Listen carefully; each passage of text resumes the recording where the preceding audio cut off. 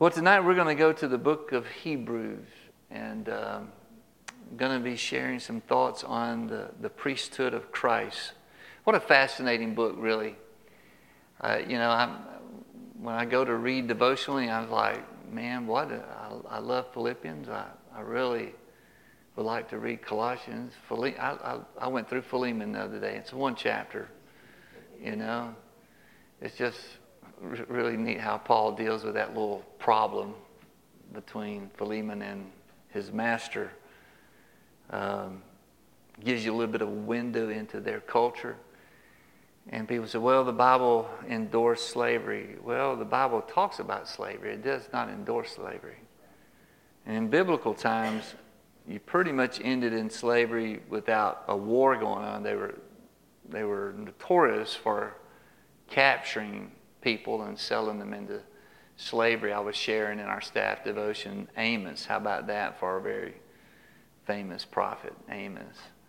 And he prophesied during Uzziah's reign and Jeroboam's reign. God lowered the boom on everybody, Moab, Ammon, and Tyre. And he said, because of 3 sins and 4, I will not turn my eyes away from what you've done, and you're going to pay for your sins. He told Israel that. And it's kind of interesting when some of these countries, one of the things God says that he was going to punish them for was they overran communities in Israel, took the people and sold them into slavery to Edom, which was south of Judah. And, there's Tyre, and Alexander comes through 300 or 400 years after that and wipes out Tyre. Takes the 30,000 people on that island. Have you ever read about that? Tyre's a little island off of the coast of Lebanon, and it's a fortress. You just couldn't defeat it. And when Alexander the Great came through, if cities said, okay, we'll be under your rule, he spared the city. But if they says, no, we don't accept you being over us, he would destroy the place.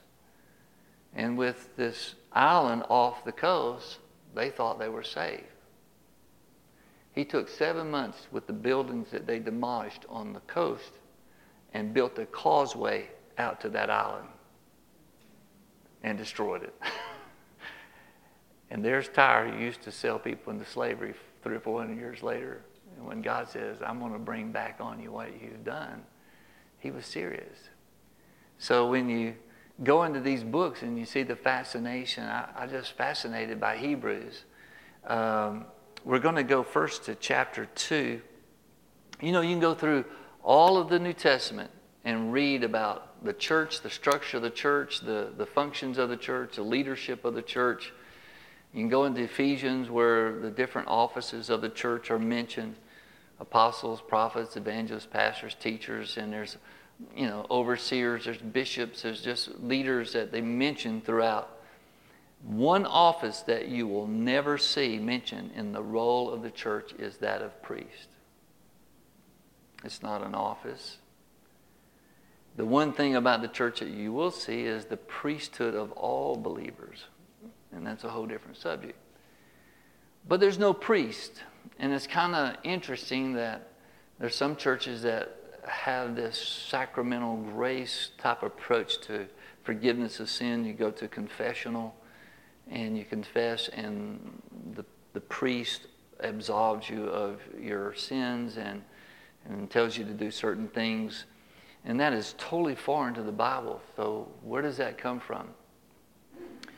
Well, one of my dear friends in the ministry, he pulled up to our little 12 by 60 mobile home to a new young pastor with a 3-year-old son, and took a liking to me. I have no idea why. We were out in the sticks, and he was a Prudential life insurance salesman. I said, we can't afford anything right now. But I know later that God sent him out there just to be a friend. And he was a charismatic, spirit-filled Catholic, very involved in Full Gospel Businessmen's Fellowship. And but stayed in the Catholic Church. Here's one of the 2 books that he wrote, and I've got both of them. He died several years ago of leukemia. We kept in touch And I said several years ago. It's probably 30 years ago he died of leukemia. But the first book he wrote was Authority in the Roman Catholic Church, the Corporate Rejection of Jesus. He would call me and says, you need to pray for me. I got an op-ed going to appear in the Jacksonville Times Journal, and the Monsignor is going to blow his lid off. And but here's the description of the author. This book is The Mary Christ Christ, Idolatry in the Roman Catholic Church. Needless to say, he was not a popular spokesperson for the Catholic Church. Here's a description. A former Trappist monk, Maximilian Russer, is the much discussed author of the controversial book. I read that, The Corporate Rejection of Jesus. He is a member of the American Academy of Religion, the Society of Biblical Literature, probably one of the smartest men, knew Latin, Greek, Hebrew, brilliant, but such a humble man, and wanted to see the Catholic people experience what he experienced in that monastery one night at his bed. Jesus. He encountered Jesus.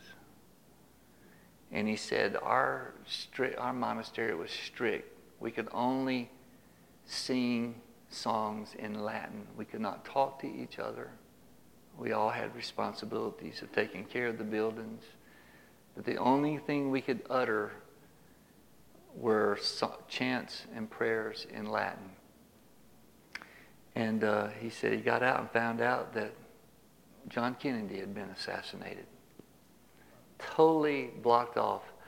But this guy had such an encounter, and I asked him so many times, I said, why do you stay in the Catholic Church? He says, God hasn't released me. I've got so many friends there. If I'm not going to tell them, I don't know who will tell them. Who will not introduce them to this wonderful experience of knowing Jesus without all of the stuff that they've been taught over the years. And so it changed my attitude toward Catholics. Catholics are some of the most dedicated people you'll ever find. And there's many, many, many of them that are really born again. Maybe some of them are like Max was. He stayed in there because he felt like he needed to share in small groups what the Lord could do in their lives. Well, Jesus is, of course, the one priest that we have. And I'm going to take you to chapter 2.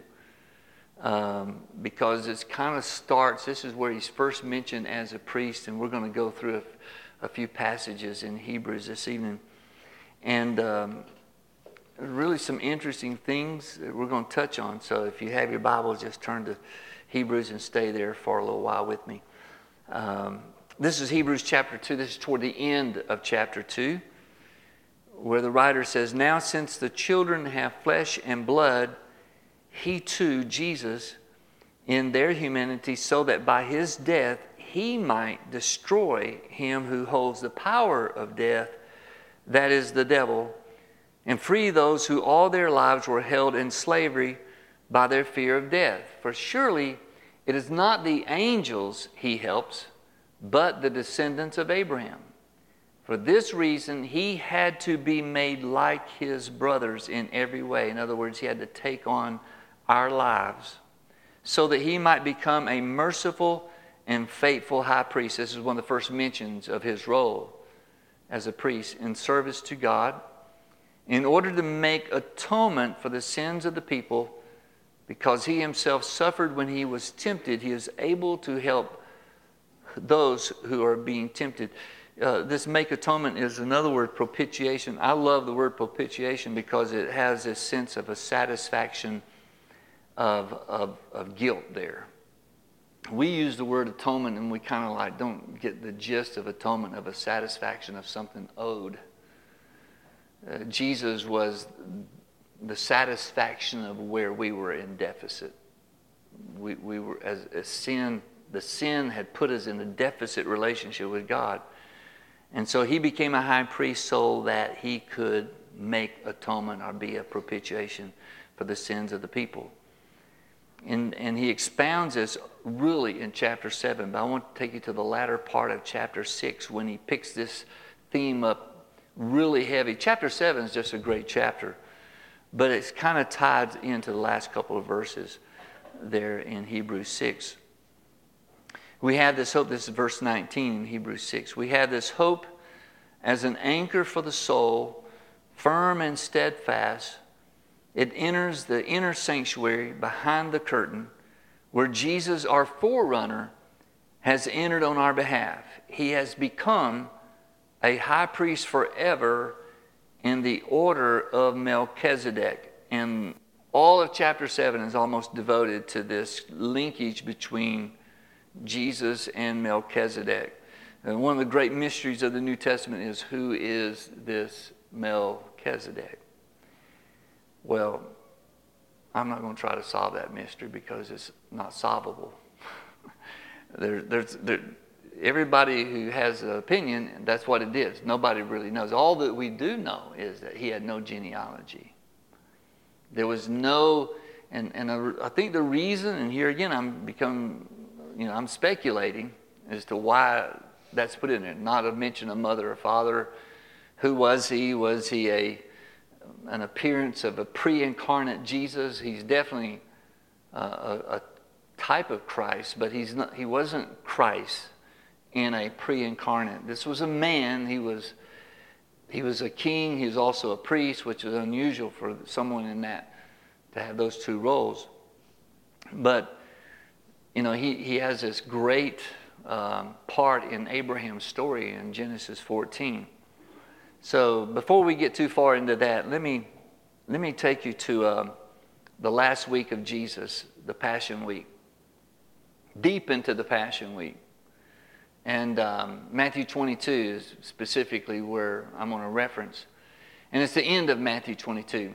Do you remember when they were throwing everything but the kitchen sink at Jesus as far as question? They were doing their best to catch him in a misstatement so that they can have a case against him, because they're already planning to kill him, and they were just trying to trap him. It's almost like the FBI was interviewing him.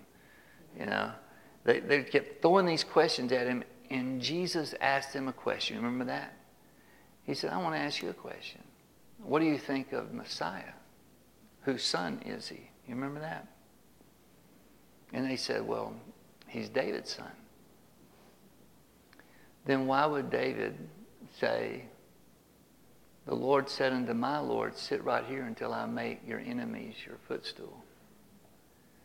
If he's David's son, why is David calling him Lord? And I love the ending of Matthew 22. And they didn't ask him any more questions. But that passage is connected. That's Psalm 110. And it's only like 6 verses long. I'm going to read you Psalm 110 because it shows, that passage shows up in Hebrews 7. That same passage shows up in Hebrews 7. The Lord said to my Lord, sit at my right hand until I make your enemies a footstool for your feet. That's the exact quote that Jesus gave them. If Messiah is David's son, how can he also be his Lord? That was the mystery that stumped these people. They didn't have an answer for that. Well, the answer was that Messiah is the Son of God. Came through humanity-wise through the seed of David. The Lord will extend your mighty scepter from Zion, which is a kingly description. Rule in the midst of your enemies. Your people shall be willing on your day of battle, arrayed in holy splendor. From the womb of the dawn to you brings the dew of your youth. The Lord has sworn and will not change his mind. Are you ready for this? You are a priest forever after order of Melchizedek. The very same passage that Jesus used to let these Pharisees know that Messiah was also an authority over David, Lord over David, not just his son, is connected to this prophecy that the Lord has not changed his mind. You are the same one that is being spoken of in verse 1, that Jesus is the one that is being talked about there. He's also the one that is mentioned in verse 4, that you are a priest forever after the order of Melchizedek. And so the writer of Hebrews goes to that same psalm that Jesus referred to in Matthew and pulls out verse 4 to help his case in what he's doing in chapter 7, presenting Jesus as the sole priest of our lives, the high priest. And he's not just the rightful high priest, as he says in chapter 2, where he talks about he's come through the same mass of humanity, so he's touched with our infirmities and our weaknesses, and he comes from the pool of humanity, so he can represent us. But he's also the Son of God, can represent God. Isn't that amazing how he's the bridge between those two? And he's the high priest that goes, I think the word is used, within the veil later on. And he's carrying his own blood of the most holy sacrifice, not the blood of bulls and goats, because we're told the blood of bulls and goats cannot free people from the guilt of sin. That's why they have to do it every year. That's why Yom Kippur is still celebrated every fall. It's going to be on October the 8th, or it begins on October the 8th. And this is one of the references to the priesthood that was established under Aaron and through the tribe of Levi. They had to do this every year because it wasn't sufficient. So why did they do it? It was pointing them, the law was always pointing them to a life of faith, not a life of regulation. It's not a matter of keeping the law. It's a matter of realizing that you can't keep the law to its very detail, and you have to trust God by faith. So here's this story in Hebrews 7. And we have plenty of time. I should have left my watch out of my pocket here. Oh, yeah, we got plenty of time. So are you ready? Are you at Hebrews 7? Hardly ever do this, but here we go. Now remember, we just finished up with him saying, you are a priest forever after the order of Melchizedek. This Melchizedek was king of Salem and the priest of God Most High. This is not Genesis 14, this is Hebrews 7. But it sounds like Genesis 14. He met Abram returning from the defeat of the kings and blessed them. And Abraham gave him a tenth, a tithe of everything. First, the name Melchizedek means king of righteousness. And remember, Jesus is a high priest after the order of Melchizedek, so there's this connection. Melchizedek means king of righteousness. Then also king of Salem means king of peace.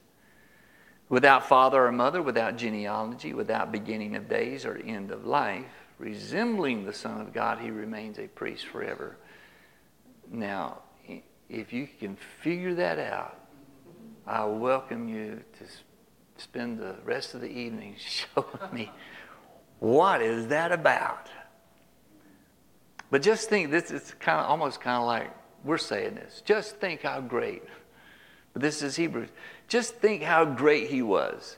Even the patriarch Abraham gave him a tenth of the plunder.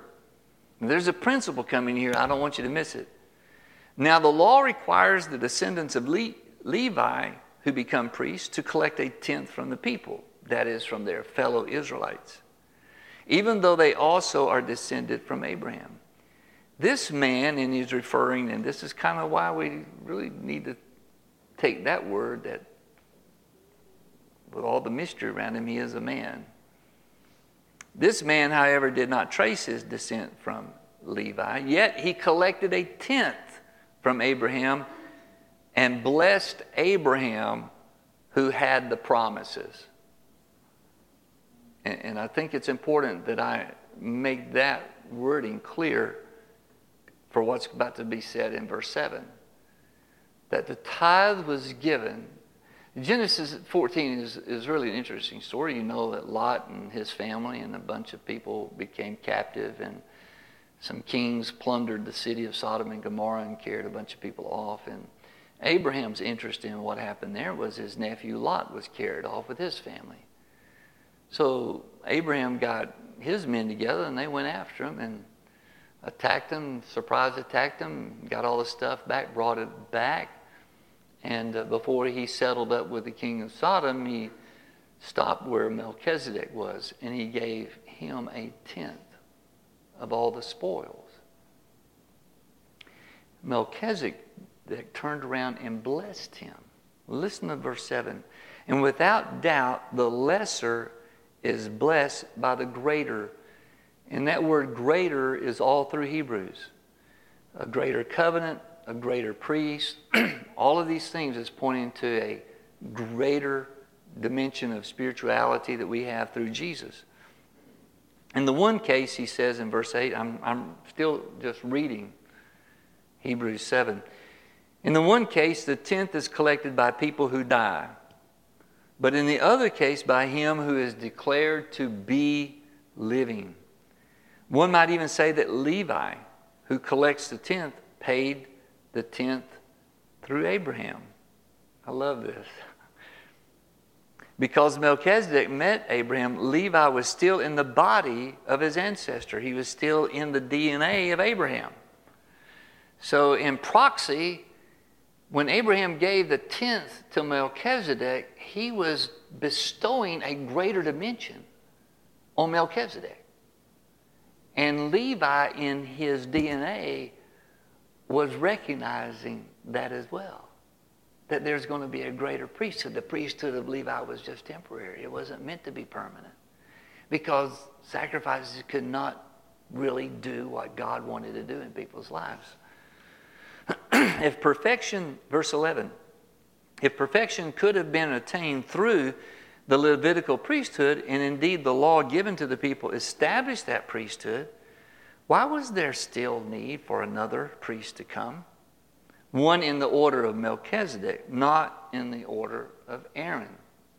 Probing question. And I think we understand where the conclusion he's coming to. When the priesthood is changed, the law must be changed also. He of whom these things are said belonged to a different tribe. And he's talking about Jesus coming out of the tribe of Judah, not Levi. And no one from that tribe has ever served at the altar, for it is clear that our Lord descended from Judah, and in regard to that tribe, Moses said nothing about priests.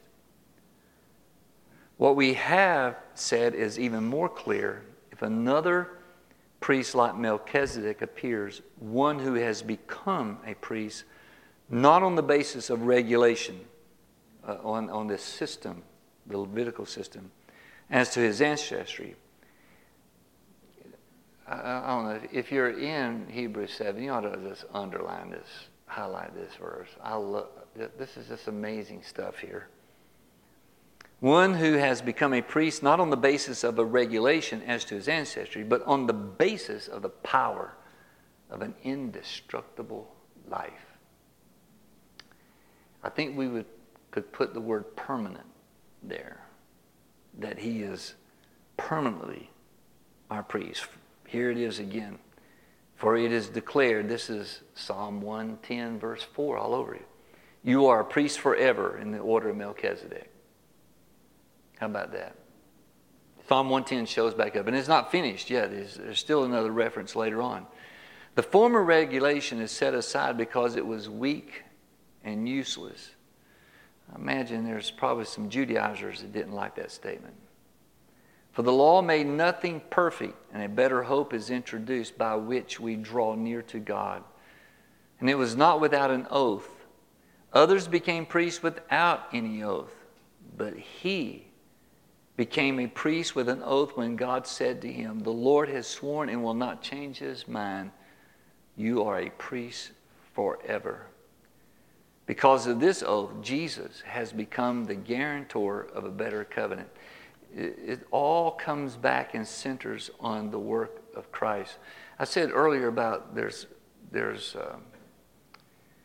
some fellowships in Christianity that, for lack of a better way for me to describe it, is sacramental grace, meaning the church dispenses grace. Children are baptized, and in their baptism they become saved. Their sins as a baby are pronounced to the congregation. The congregation pronounces forgiveness. Because I've said in that kind of service. And so they're saved. Nothing will ever change that. But this is where it gets really off track into regulation, and it kind of dismisses the intercessory part of Jesus being your Savior. You know, the Bible is really clear. If we confess our sin, and that He is not a church leader, that He is Jesus. He is faithful and just to forgive us our sins and to cleanse us from all unrighteousness. And so it's frightening to think that there's this idea that someone's salvation has been taken care of by a system and not by a person. And so this is why the writer of Hebrews is like he's writing to us today to say, wake up to these people that believe that. That Jesus has become the guarantor, not someone else. Jesus is the guarantor of a better covenant. Now there have been many of these priests since death prevented them from continuing in office. But because Jesus lives forever, He has a permanent priesthood. And this theme goes on, just circles back again and again. He's trying to get this across to people who must feel otherwise. Because it's almost like redundant. He just keeps going back to this theme. Therefore, He, Jesus, is able to save completely those who come to God through Him, because He always lives to intercede for them. Such a high priest truly meets our need, one who is holy, blameless, pure, set apart from sinners, exalted above the heavens. Unlike the other high priests, he does not need to offer sacrifices day after day, first for his own sins, and that's what the high priest had to do on Yom Kippur. He had to kill a bullock for himself and had to present a sacrifice for his own sins before he could present the sacrifice for the sins of Israel. And this is what he's pointing this out. Unlike other high priests, he does not need to offer sacrifices day after day for his own sins and then for the sins of the people. He sacrificed for their sins once for all when he offered himself. For the law appoints as high priests men in all their weakness, but the oath which came after the law appointed the Son. The oath goes back to that Psalm 110 oath. Thou art a priest forever after the order of Melchizedek. That's a great principle back in verse 7, that the lesser is blessed by the greater. It's a wonderful principle. You know what? It probably has more to do in everyday life than what we think. Because we have this idea that greater means up here and not down here. And Jesus said, whoever be great among you will be the servant. So we have a little problem figuring that out sometimes. And it's to establish the truth, though, that Jesus, high priest, the priesthood of Christ, is greater than any other priesthood. Now, Hebrews 11 is this chapter on faith. I want to mention just a couple of things in chapter 10, though, before you get to that great chapter on faith. And then this will finish us up. This is Hebrews 10. And it goes back to this whole thing about Jesus being the high priest. And by that will we have been made holy through the sacrifice of the body of Jesus Christ once for all. Do you think we need reminding that this is a settled issue? The atonement for our sin is a settled issue. It is not being settled, it is a settled issue. He once and for all, doesn't need to be repeated. We're living in a continuum of time, and sometimes that dimension gets us thinking that from this point back, He has forgiven us of our sins. But the reality is, when He died on the cross, all of our life was future, which meant all of our sins were future. And in anticipation of us arriving on this planet, He died for our sins. Sometimes the guilt factor will set in with people, and they give up because they feel like that they've messed up And they've messed up their forgiveness, and they've messed up their relationship with God. And that's a sad thing, because that's not the way God looks at it. He says if you confess your sin, and he wasn't saying that to pagans, he was saying that to believers. In his word to the Laodicean church in Revelation 3, we use that sometimes in soul winning, but he was really saying it to believers, saying, hey, I stand at the door and knock. If you'll open the door, we'll have fellowship. Our fellowship will be renewed. So he's not abandoning us when we mess up. He's actually knocking at the door saying, hey, I'm here to help you. If you confess your sin, it'll be wiped out. And I really think that there's a lot of people walking around with a lot of guilt on them that's not necessary. And these kind of truths, I believe, should release people from living life on the edge of either God judging you or rejecting you because of a failure in your life, or a current place emotionally you're at that you feel alone and in a way, and you kind of misread that in a way to feel like that he's left you. And I've seen that in a very close family member before, and nothing could convince her otherwise. And so it was just a trick. It was a trick either of her mind or the enemy or both. But I just think the way he continues to go back to that theme in chapter 10, in verse 11 he says, day after day, every priest stands and performs his religious duties. Again and again, he offers the same sacrifices which can never take away sins. You think he's kind of trying to get the point across? For when this priest had offered for all time, he's talking about the priesthood of Christ. For when this priest had offered for all time one sacrifice for sins, he sat down at the right hand of God. Now, what do you think that means?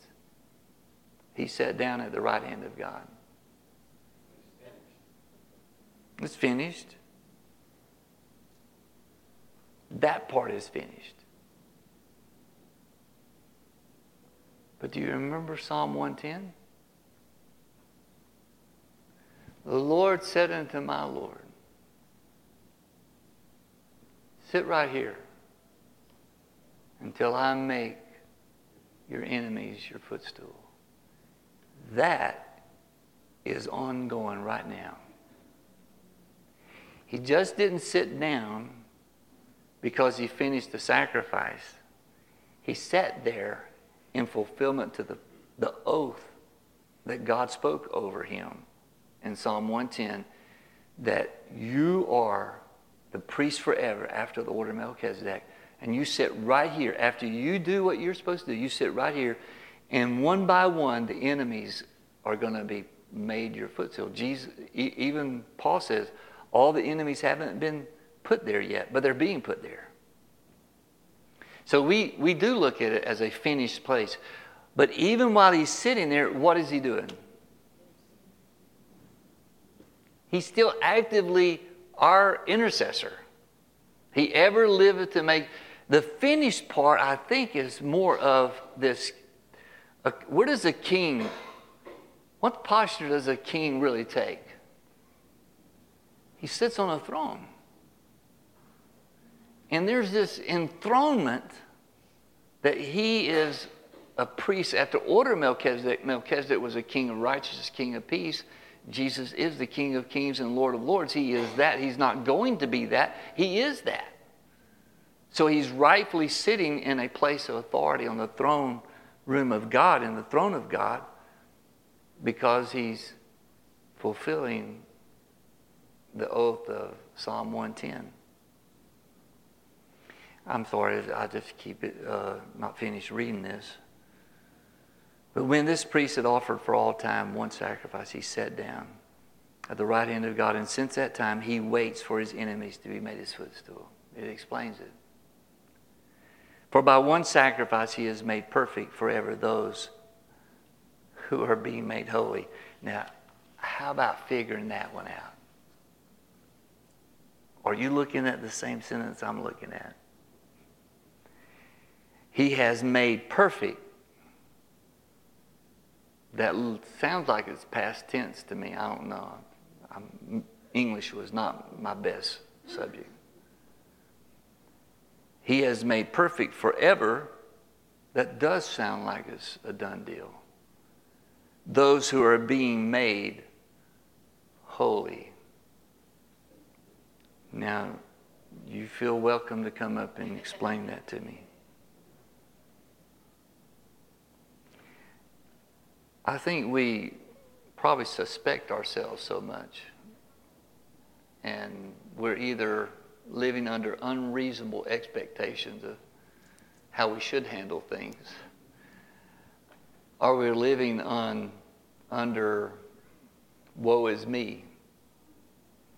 I can't ever measure up, one or the other, but I really, somewhere in all this, friends, I believe God wants us to find a place of communion with Him, open fellowship with Him, power to take us past our moments of not feeling His presence or whatever, because we have ebbs and flows, mainly because we live in one of these. You know, and some days your back hurts a little bit more than what it hurt the day before, and it's kind of hard to feel really chirpy and be happy. But spiritually, though, we should go back to this. Go back to it again and again and just read and dive into God's Word. Today's YouVersion verse, of course, is the great verse that all Scripture is inspired of God, God breathed. And it is. And it waits for us every morning. It waits for us at night. We have all kind of means of tapping into the Bible, don't we? Have our smartphones. We just have all kind of things that we can do to read. I want us to stand together. I want us just to pray and ask God to give us a fresh understanding of our high priest. And I don't know. I don't think that he only stood when Stephen was about to come. I think maybe he stands a lot when people get there, welcomes them in. Because he says, he could really say, like sometimes we say to people, and I hope we're truthful, I've been praying for you. But I think one of the things he just might say to us when we get there is like, I've been praying for you. I've been in